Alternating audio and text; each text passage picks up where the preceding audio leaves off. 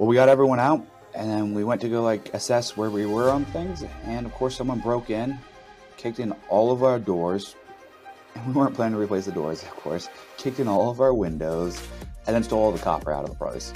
And it was good copper plumbing that is now gone. I didn't realize what copper was worth until then. I was like, copper can't be worth that much, and then rough linear footage was probably fair market value was probably 8 to 10,000. What they could scrap it for, my understanding is 20 to 25% of that. Welcome to the Freedom Chasers podcast, where we bring you interviews and discussions that share the stories, successes, goals, and dreams of real estate agents and real estate investors pursuing a life of purpose and freedom. All right. Today we are here with Michael Smith. We are super happy to have Michael here. He actually has an amazing story. He was actually laid off last August, but he is absolutely crushing it right now in real estate in multiple avenues. But before we get into that, we'd love to kick it off with a story. Michael, could you tell us your craziest real estate transaction that you've experienced thus far? Hey guys, thanks for having me on the show. Looking forward to being here. Yeah, I had a couple, but I think it makes sense to share one I'm currently in the process of. It's an 18 unit we just purchased about a year ago now. When we bought it, we knew we had to evict all the tenants, and we were going to do two different buildings, so we're doing 9 at a time. We picked the tenants that had the worst units and just said, hey, these 9 units are clearly worse than the other 9. These tenants aren't paying. These tenants are paying way below market, but still they're paying. So we started evicting them all out, and we knew it was going to have headaches, but it took 6 months to get all the tenants out. With the COVID changes and all that, they could go to court, say, I have COVID. They kick it out 4 weeks. Oh, I have COVID again. Oh, I've applied to Impact, which is the government program that pays your rent if you've lost your job due to COVID or anything like that. But then it's on our job to follow up with them. And if they don't do the paperwork, they still get an extra 4 to 6 weeks. So it just delays things and delays things. So we didn't get everyone out till August, late August, early September. So we had all their projects rolling. Well, we got everyone out, and then we went to go assess where we were on things. And of course, someone broke in, kicked in all of our doors, and we weren't planning to replace the doors, of course, kicked in all of our windows, and then stole all the copper out of the place. And it was good copper plumbing that is now gone. I didn't realize what copper was worth until then. I was like, copper can't be worth that much. And then rough linear footage is probably fair market value was probably 8 to 10,000. What they could scrap it for, my understanding is 20 to 25% of that. So $2,500 for a night haul. Not something I would do, but apparently it's worth it to someone. Right. So we're in the middle of that right now. Our first plumber kind of bailed out on us with a small deposit. And now we're on the second one. He's hustling and getting stuff done. So I feel really confident about him. And so we're looking to start screaming these units out. Hopefully by the end of December to have all 9 units done. So we've got 6 guys ready to go as soon as the plumbing's ready. Walk us through the mindset that goes into that. I mean, I think these are the types of things that devastate a lot of investors and they end up leaving the industry, and it's so sad. So walk us through, I mean, you had 7 months of no rent and then all of this now work and costs that you weren't expecting. So how do you stay positive in the midst of all these unexpecteds?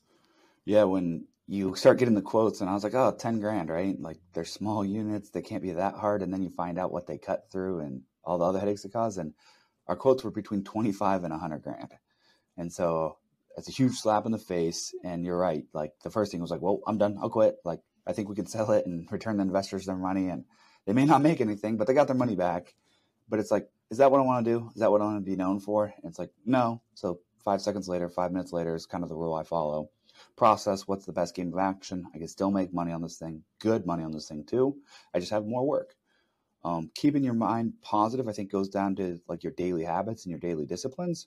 So for me, my biggest thing is going to the gym every day. I go 7 days a week.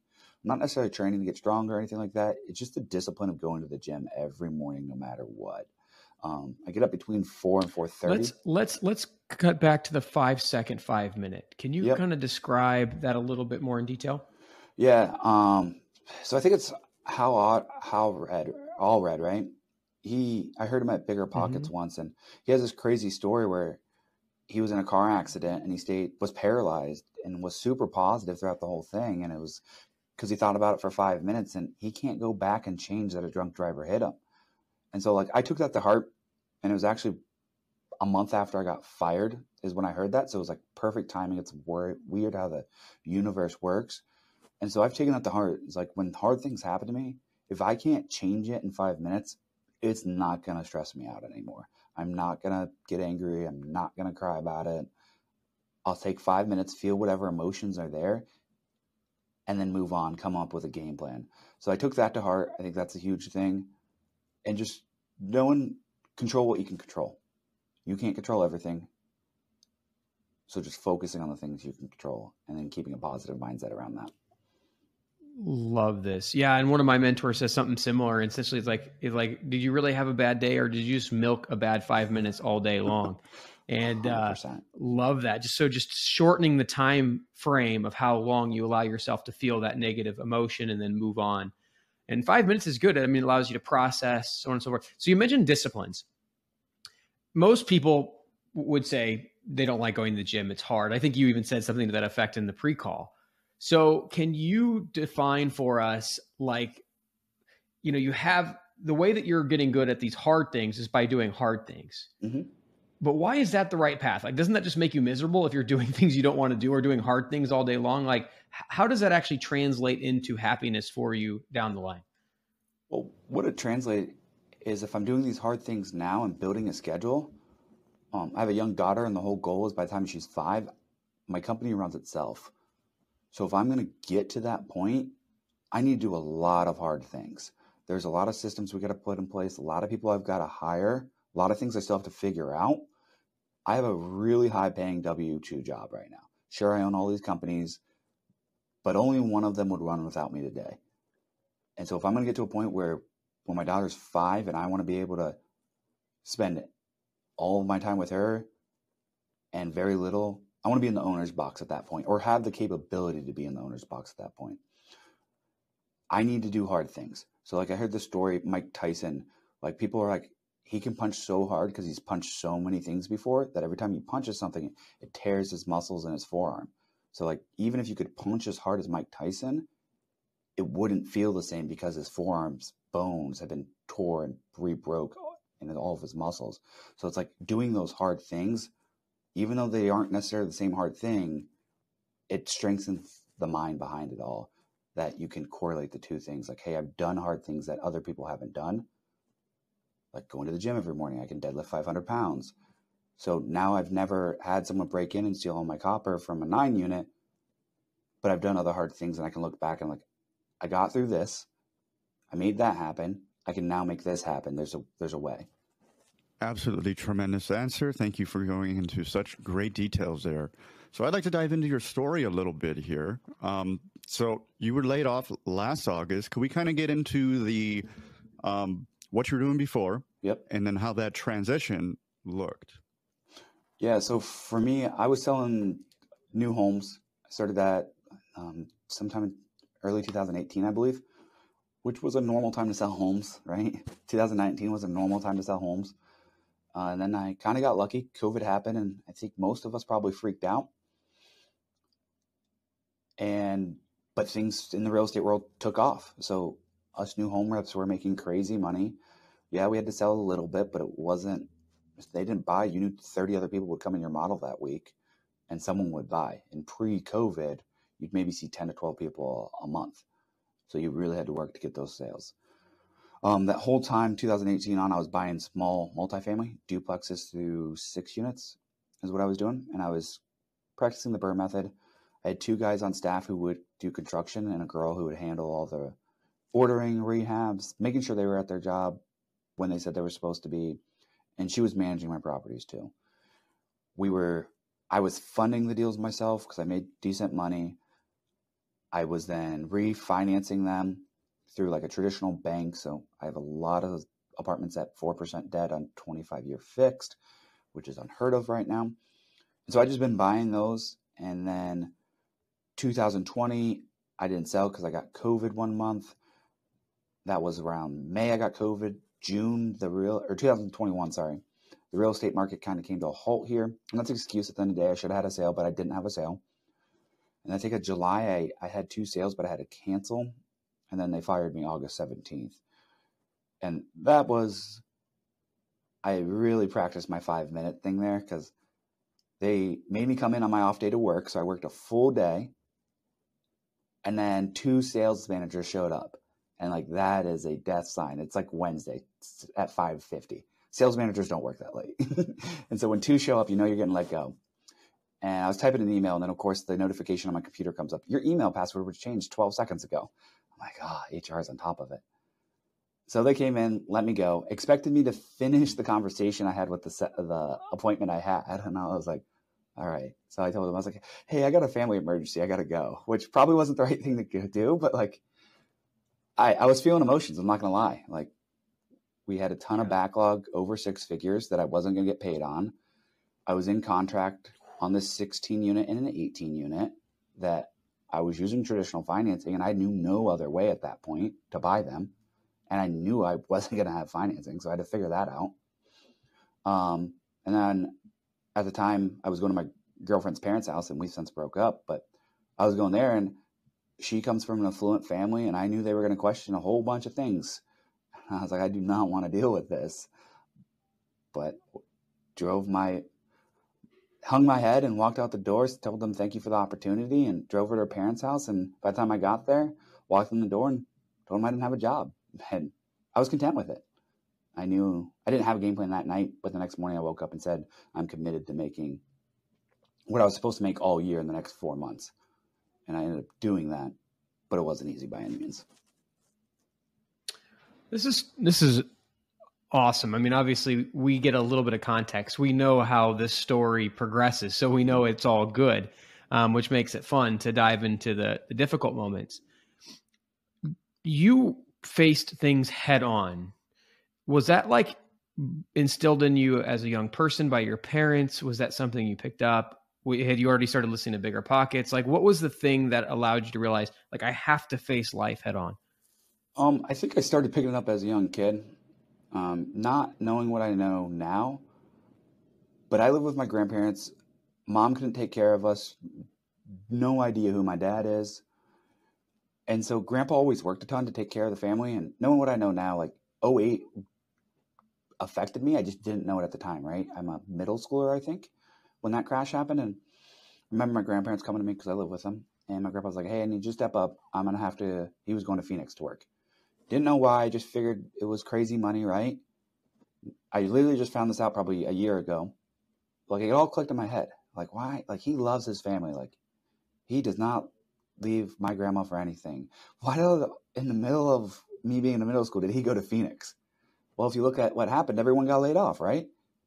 Phoenix had construction projects that needed to be done. He was a field engineer for like big hospitals, think, and they still had stuff that needed to be done. So he transferred out there to make sure money was still coming in. And then 2, he has like 3 daughters. He helps out. They've been hit in the face with life and health conditions that they can't work full time. So I think I've always had that you got to be a provider, and you just got to do what you got to do to figure that out. And you never know what life's going to throw at you. And yeah, podcasts definitely help. Bigger Pockets. What's his name? The guy that's Hardcore Accountability. Read his books. Blanking my name right now. Oh, Jocko Willink. Oh yeah. Jocko Willink. Yeah, totally. I read that in 2018, and that really just set the mind on fire for me. Love it. So you had some examples in real life, and then you obviously, picked up some books and some podcasts.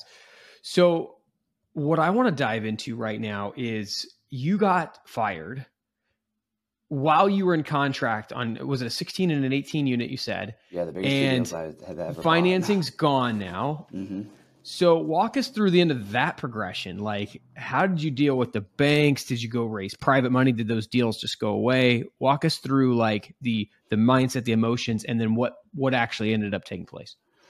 Yeah. So the mindset was, what do? I've got money down on these. I needed some paychecks to come in still to close these things. I still had time to close them, so I wasn't too worried, but I was planning to close one of them for sure by myself. The other one I knew I was going to have to raise money for it. I needed $600K to close both of them. and then bank financing. Well, bank financing out of the way, I was like, "Whoa, what do I do here?" And so I just took that night, hung out with the girlfriend's family, and then the next morning it was just dive in. It's like, what am I going to do to figure this out? So I was reading books, podcast, searching the internet, BiggerPockets forum, and then I found like non-traditional lending for hard money. So I just started calling people, and I found a couple of people that were interested in it. And they're like, yeah, you just need to find the funds. Like, you have the track record. At the time, I owned just shy of 100 total units. Had to sell some of those off because I didn't think I could get traditional financing out of my cash. So I sold off some of those units, and then I raised money. I actually ended up raising money for both of them and was able to keep my cash. But it was just... So I want to dive deep into the details of this. I mean, like you say, sold a couple off. Like, how long was the escrow period for these 16 and 18 units? Where were you at in that period? How long did it take you to sell off your units? Did you have to sell them for cash super quick to get rid of them? Yeah, so I got pretty lucky knowing what's going on in the market today. So I called my realtor. I listed, I think, 24-ish units right away. Or within like a week or two, because I was finishing those projects, had tenants in them. The market was super hot still for rentals. I think California or New York buyers bought all of my stuff. And so they paid for it, no contingencies, no inspections. I think 3 of them went over ask for prices that I thought were ridiculous, especially right now. And so that freed up a lot of cash for me that I didn't have to worry about things anymore. Like, I was like, the rest of my rentals were on long-term debt. They cash flowed amazing because rents had skyrocketed over the last 12 months and my debt was fixed. So I was in a really good position, had cash. And I was like, if I'm going to get to the next level in life, which for me is, I want to have 1,000 apartments. I don't have a job anymore, so I can't keep buying them myself. And everyone says no matter how much you make, you run out of capital eventually. So I was like, now's the time. So I just started reaching out to a couple friends, and they had heard what I was doing, and they were all on board. And it ended up not being too difficult, but I just locked both of those deals up within a week of being fired. So I was hosed. Got it. So I thought. I didn't even have inspections done. Yeah. So you essentially sold 24 units to pick up 44 units. It was a little less than 44, right? 16 and 18. So 34, right? 34, sorry. Yep. Yeah. So it's a net gain of 10 units. Yep. In much nicer areas. I was going from D to a C and then a cool. B plus. So significantly price points difference. That's awesome. And Tim helped me find some properties in Chicago that I ended up purchasing. I ended up purchasing them on a 1031 exchange from some California stuff. Mm-hmm.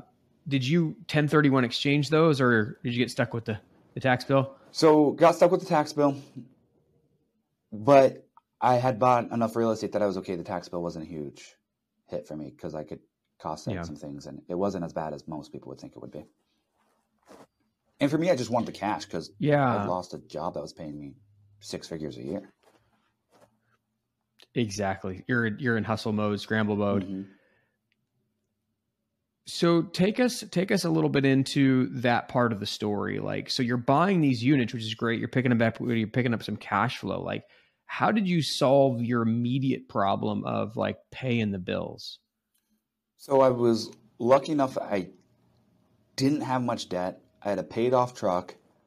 I had a fun car, but that was it, and my mortgage. And then my girlfriend had a car too. She paid for it, but if anything ever happened, like I could afford that and then our food based off of my rental income. My net rental income at the time was 14 to 15 a month. So like I was $3 to $4 grand a month in total bills. We were in a really good spot, but it was scary because I'd never spent that money. I'd save up 50, go buy a property, right? And so that was my whole model, that never intended to ever spend that money for 5+ years. Absolutely. So let's talk about your mindset after you got laid off, because you said something to me was super cool on the pre-call. I think you said that you were going to make $300K at your previous job. So you set up the goal for Q4 of last year to make $300K. Yep. And you accomplished that. So let's kind of go through how that process looked. Yeah. So I have a high-level girl who's worked for me for a couple years now. And I went to her and I was like, I don't know how we're going to do this, but like they don't find value in me. I'm going to show them like that I am valuable and that I am worth 300K. So I'm going to make 300K in the last quarter of the year. So I was like, I have August to figure this out, and we're going to hit the ground running in September. I just connected with Tony Javier, who's like the TV guy.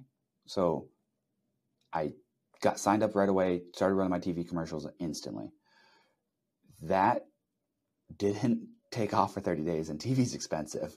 So I'd spent 10 grand and only had like 3 leads. And I'm like, I just made the biggest mistake of my life. Because I think I'd fronted 3 or 4 months.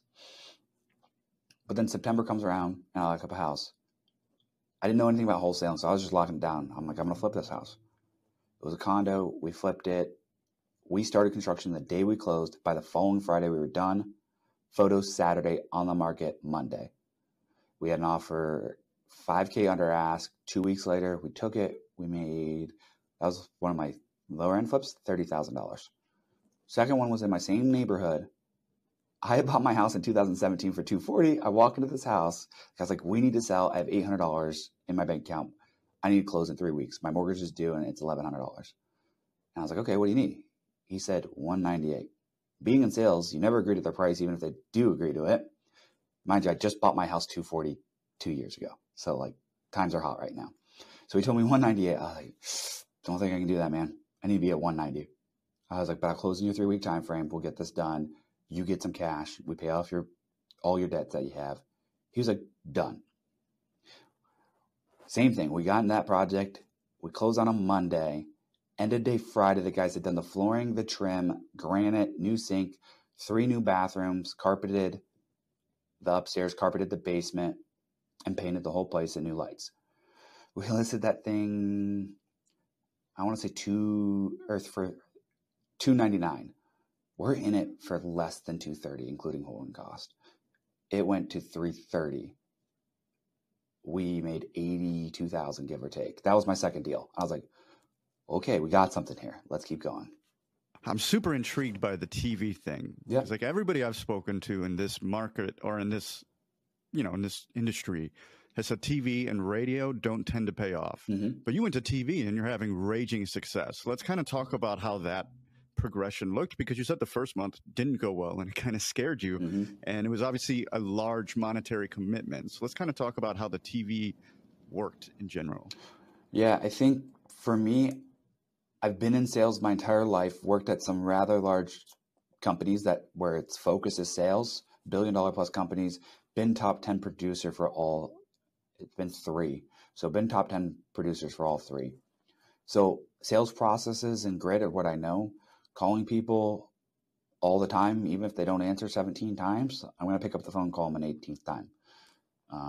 I always ring people 3 times in a row, no matter what.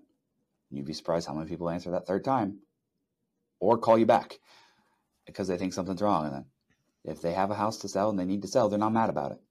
They don't have a house to sell. You might get some nasty words, but most of the time they need to sell when they're coming from TV, right? So I think that's exactly it. You're just trying to find the people who are ready now. Like you're not trying to badger the people who aren't, but you don't know the difference until you get them on the phone. Yep. So any lead that came in, love this. I wouldn't give up on it. So talk to us about the TV. Like what was your message? And like, you kind of mentioned the first month was a little bit slow, but then obviously it seemingly picked up. And what was so good about it? Was it the quantity of leads? Was it the quality of leads? You're able to get steeper discounts. What made it so good? For me, I think what made it good, I knew I was paying $10,000 a month, and I was like, I can't lose. Like I had no choice. Like you spend 10 grand on something, you need to make your money back. So I went into it with every call. Like I think they said they prepped me like, hey, on a good month, you'll get 25 leads. Like, that's expensive per lead. Like $200 a lead, right?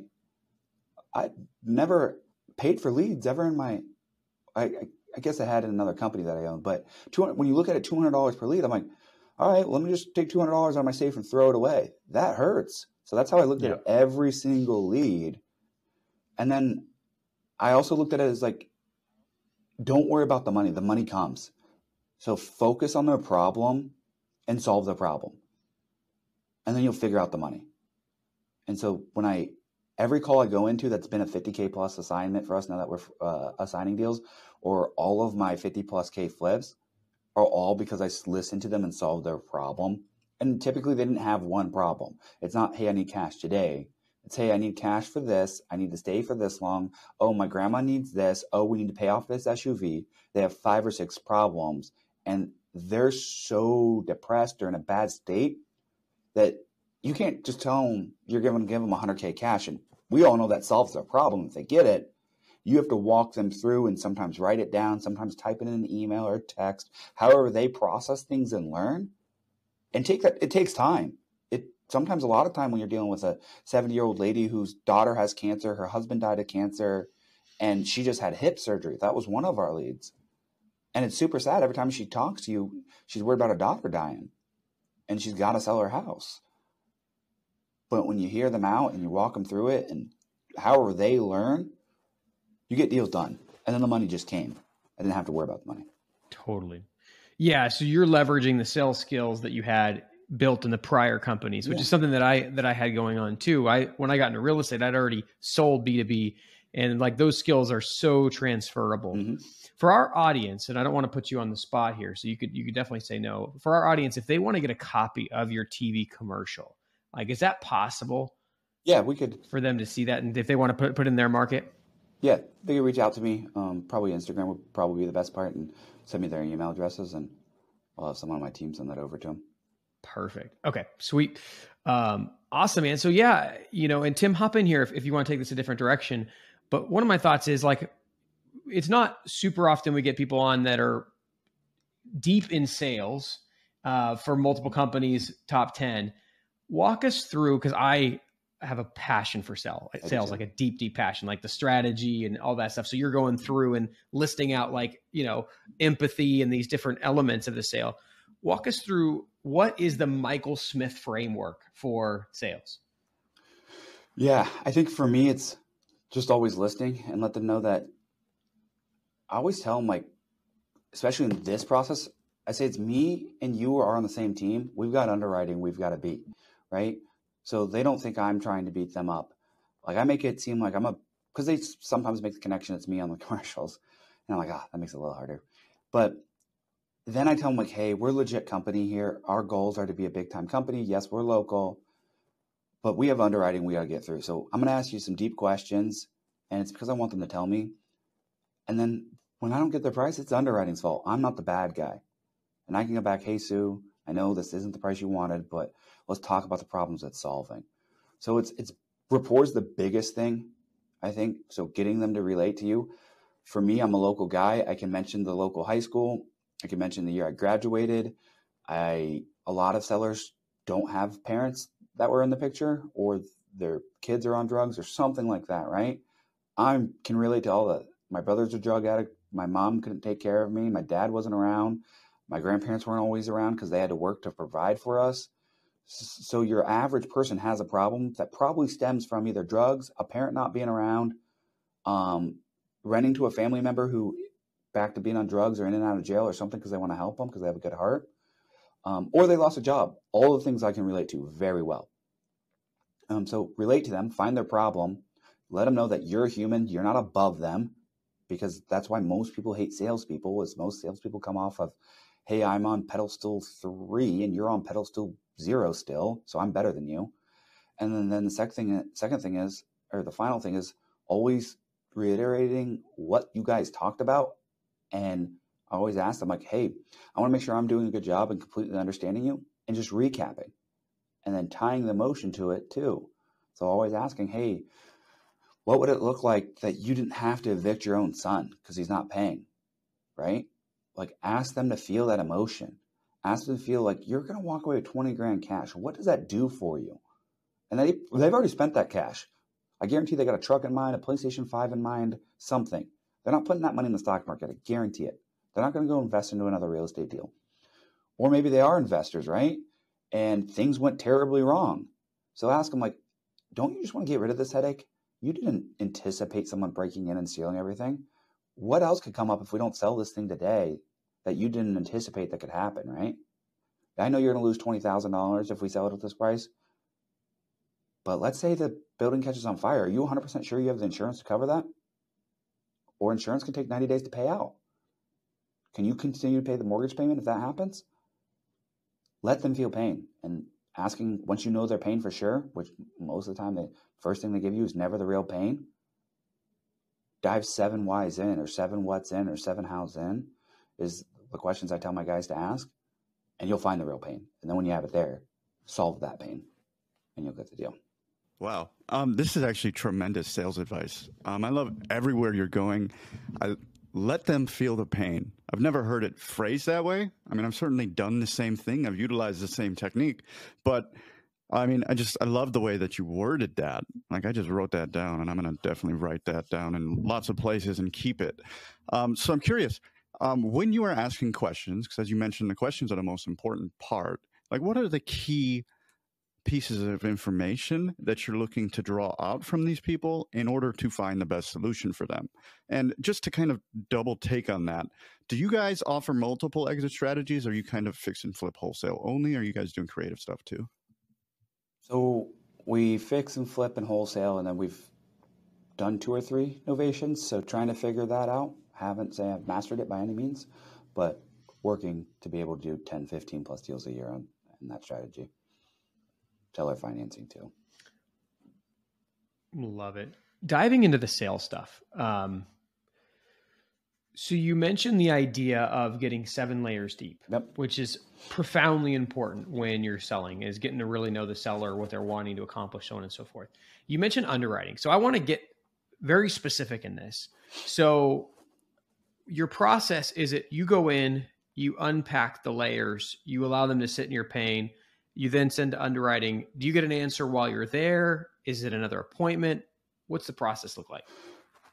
I'm a firm believer. If they're on the phone, they have something to sell. I'm not going to let them get off the phone until I have a contract in hand. Yeah, buddy. Okay, good. That's my motto. Good. Because we had a saying when we were working B2B, basically like, you know, you blow up the balloon, and you only get to really blow up the balloon once.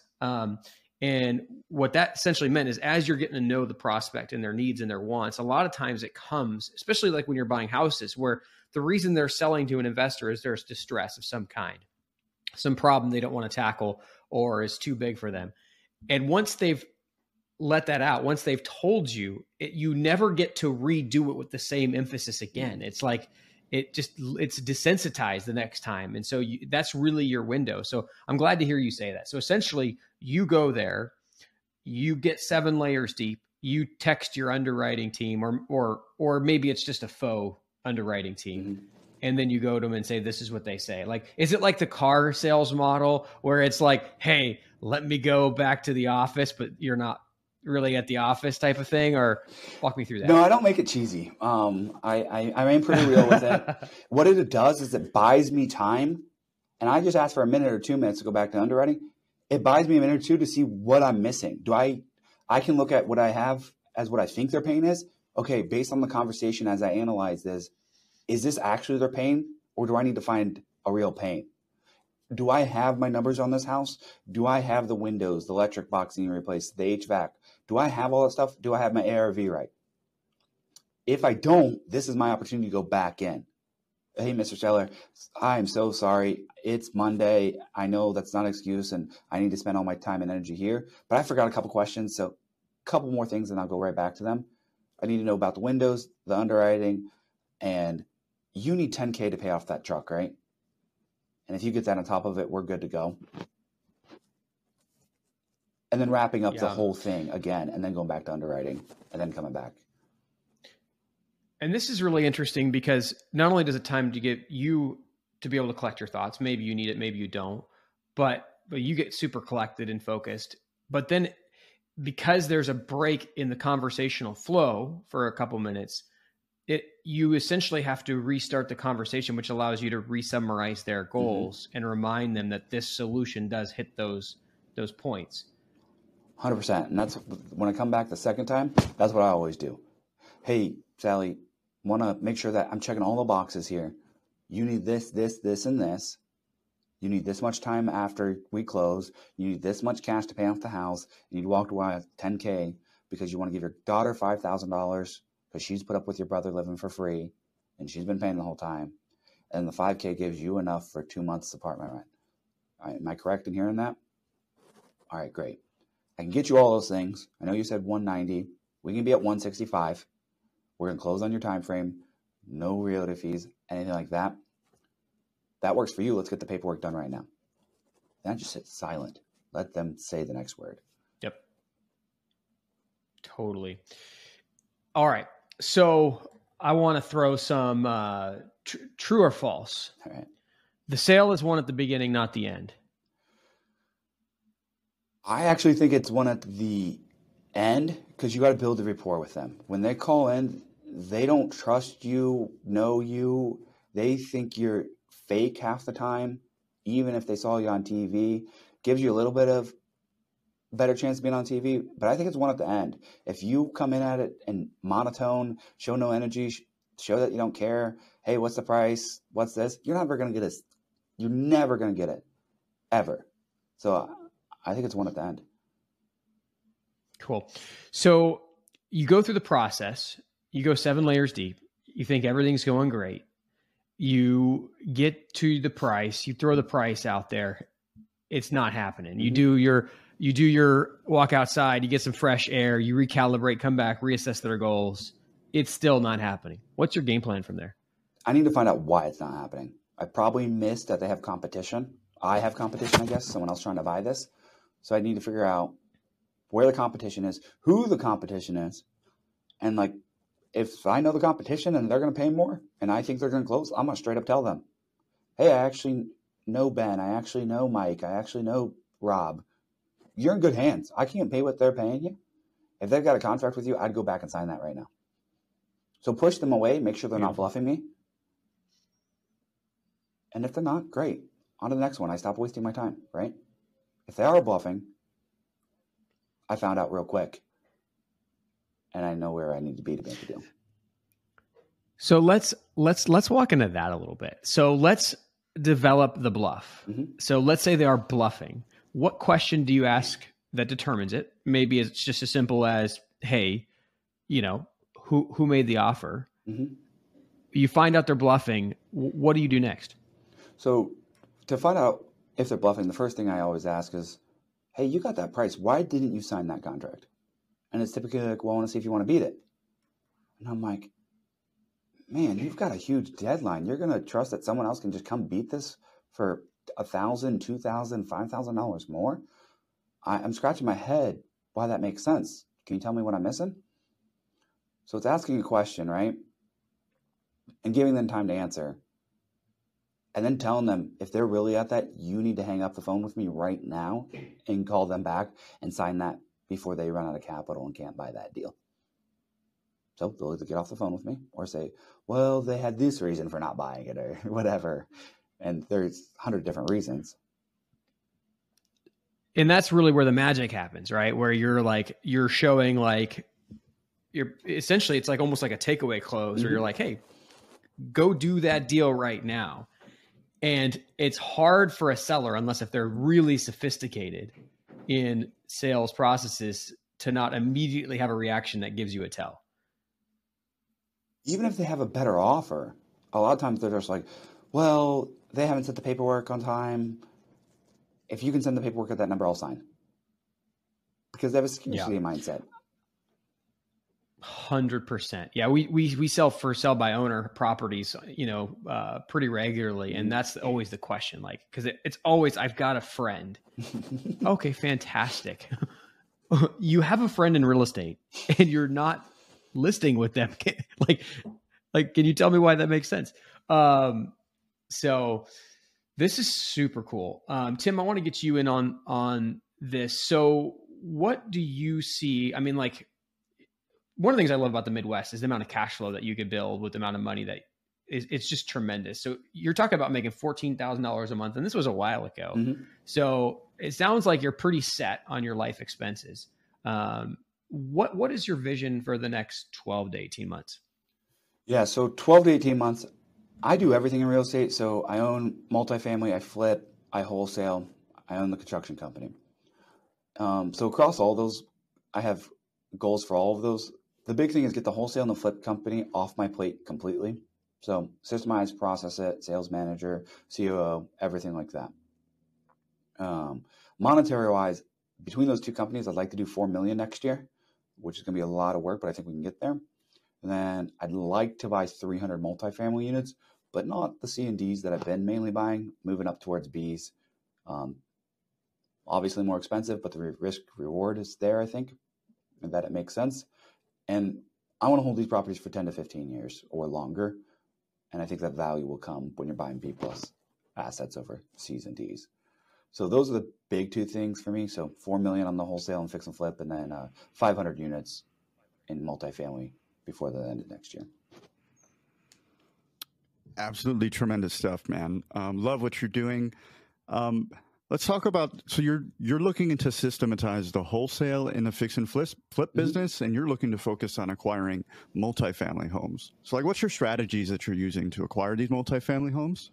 Yeah, so most of the stuff I have been going after is 50 units and under. I've offered on a couple 100-unit deals, but there seems to be a lot of big time money still at play that they're just offering cash. They can offer hard money. I'm not willing to put $100,000, $200,000 hard money, earnest money day one. So I'm sticking to 50 units or so right now. And I'm trying to find the mom and pop sellers. Like, we're in a contract on a 10 unit. The guy's 72 years old, just wants to be done, doesn't increase rents because he doesn't want turnover. He thinks turnover is completely bad.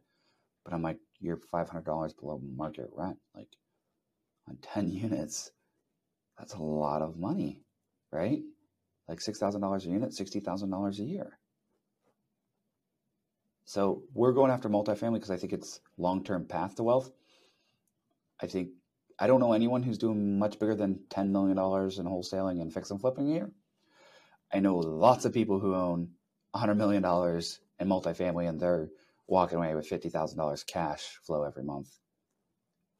And that's the lifestyle I'd like to build, is have $600K cash flow, have a property manager in place, have asset manager in place, have deal underwriters in place. And then to help other investors too. Like, that's something I really enjoy, is allow high net worth individuals or people who are just really good savers focus on what they do best. Real estate is hard, as both of you guys know. Let me deal with those headaches. I enjoy those headaches and enjoy those complications, and I can run through brick walls better than most people can, I believe. And so let me get you your passive return so you can enjoy the life that you want to live. And that may be working for you, right? So those are the things I'm focusing on. Absolutely. I'd love to ask you, because we were talking such great things about sales process before, how much of a change in the sales process has there been transitioning from like the lower residential type single family or multifamily to the commercial space? I don't think there's a change, right? Find out the need, the want, the why. It's still the same thing. It's just they're not going to make as emotional decisions, right? They're going to do your research on you. So you need to be prepared to give them the information that they need. They're going to want to see your underwriting. They're going to want to see the bank relationship. They're going to want to see money in the bank. Whereas the other person, like anyone new, can start wholesaling with no experience. If you have no experience and you're making $60,000 at your W-2 job, good luck getting a 100-unit apartment complex your first deal. I'm not saying it's not impossible. I'm just saying it's going to be a lot harder. So you walk them through a process still, find out their need, and make them know that you can solve that need. You just got to be able to prove it. Whereas in wholesale and single family, you don't usually have to prove it. Very rarely do I ever even get like a proof of funds or anything like that. Multifamily, very different story. They want to see the proof. Love it. Awesome. Michael, thank you so much for giving us a glimpse into your life and business, for showing us like not only the journey from being fired to replicating your income in 1 quarter, to the vision for the future where people are making hundreds of thousands of dollars a year passively, to all the struggles, to the sales tips. And we didn't even get a chance to dive into like how you overcame the life that you had, growing up with all the stuff that you had going on in your family. So there's so much more we could have talked about, but thank you for giving us this time to dive in with you. And guys, for those listening, please take action on something that he said, whether it's improving your sales skills, whether it's buying some properties, maybe even investing in the Midwest where you can get some amazing cash flow returns.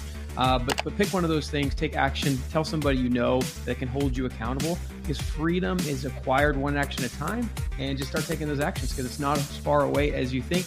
Thanks for tuning in, and we'll catch you guys on the next episode.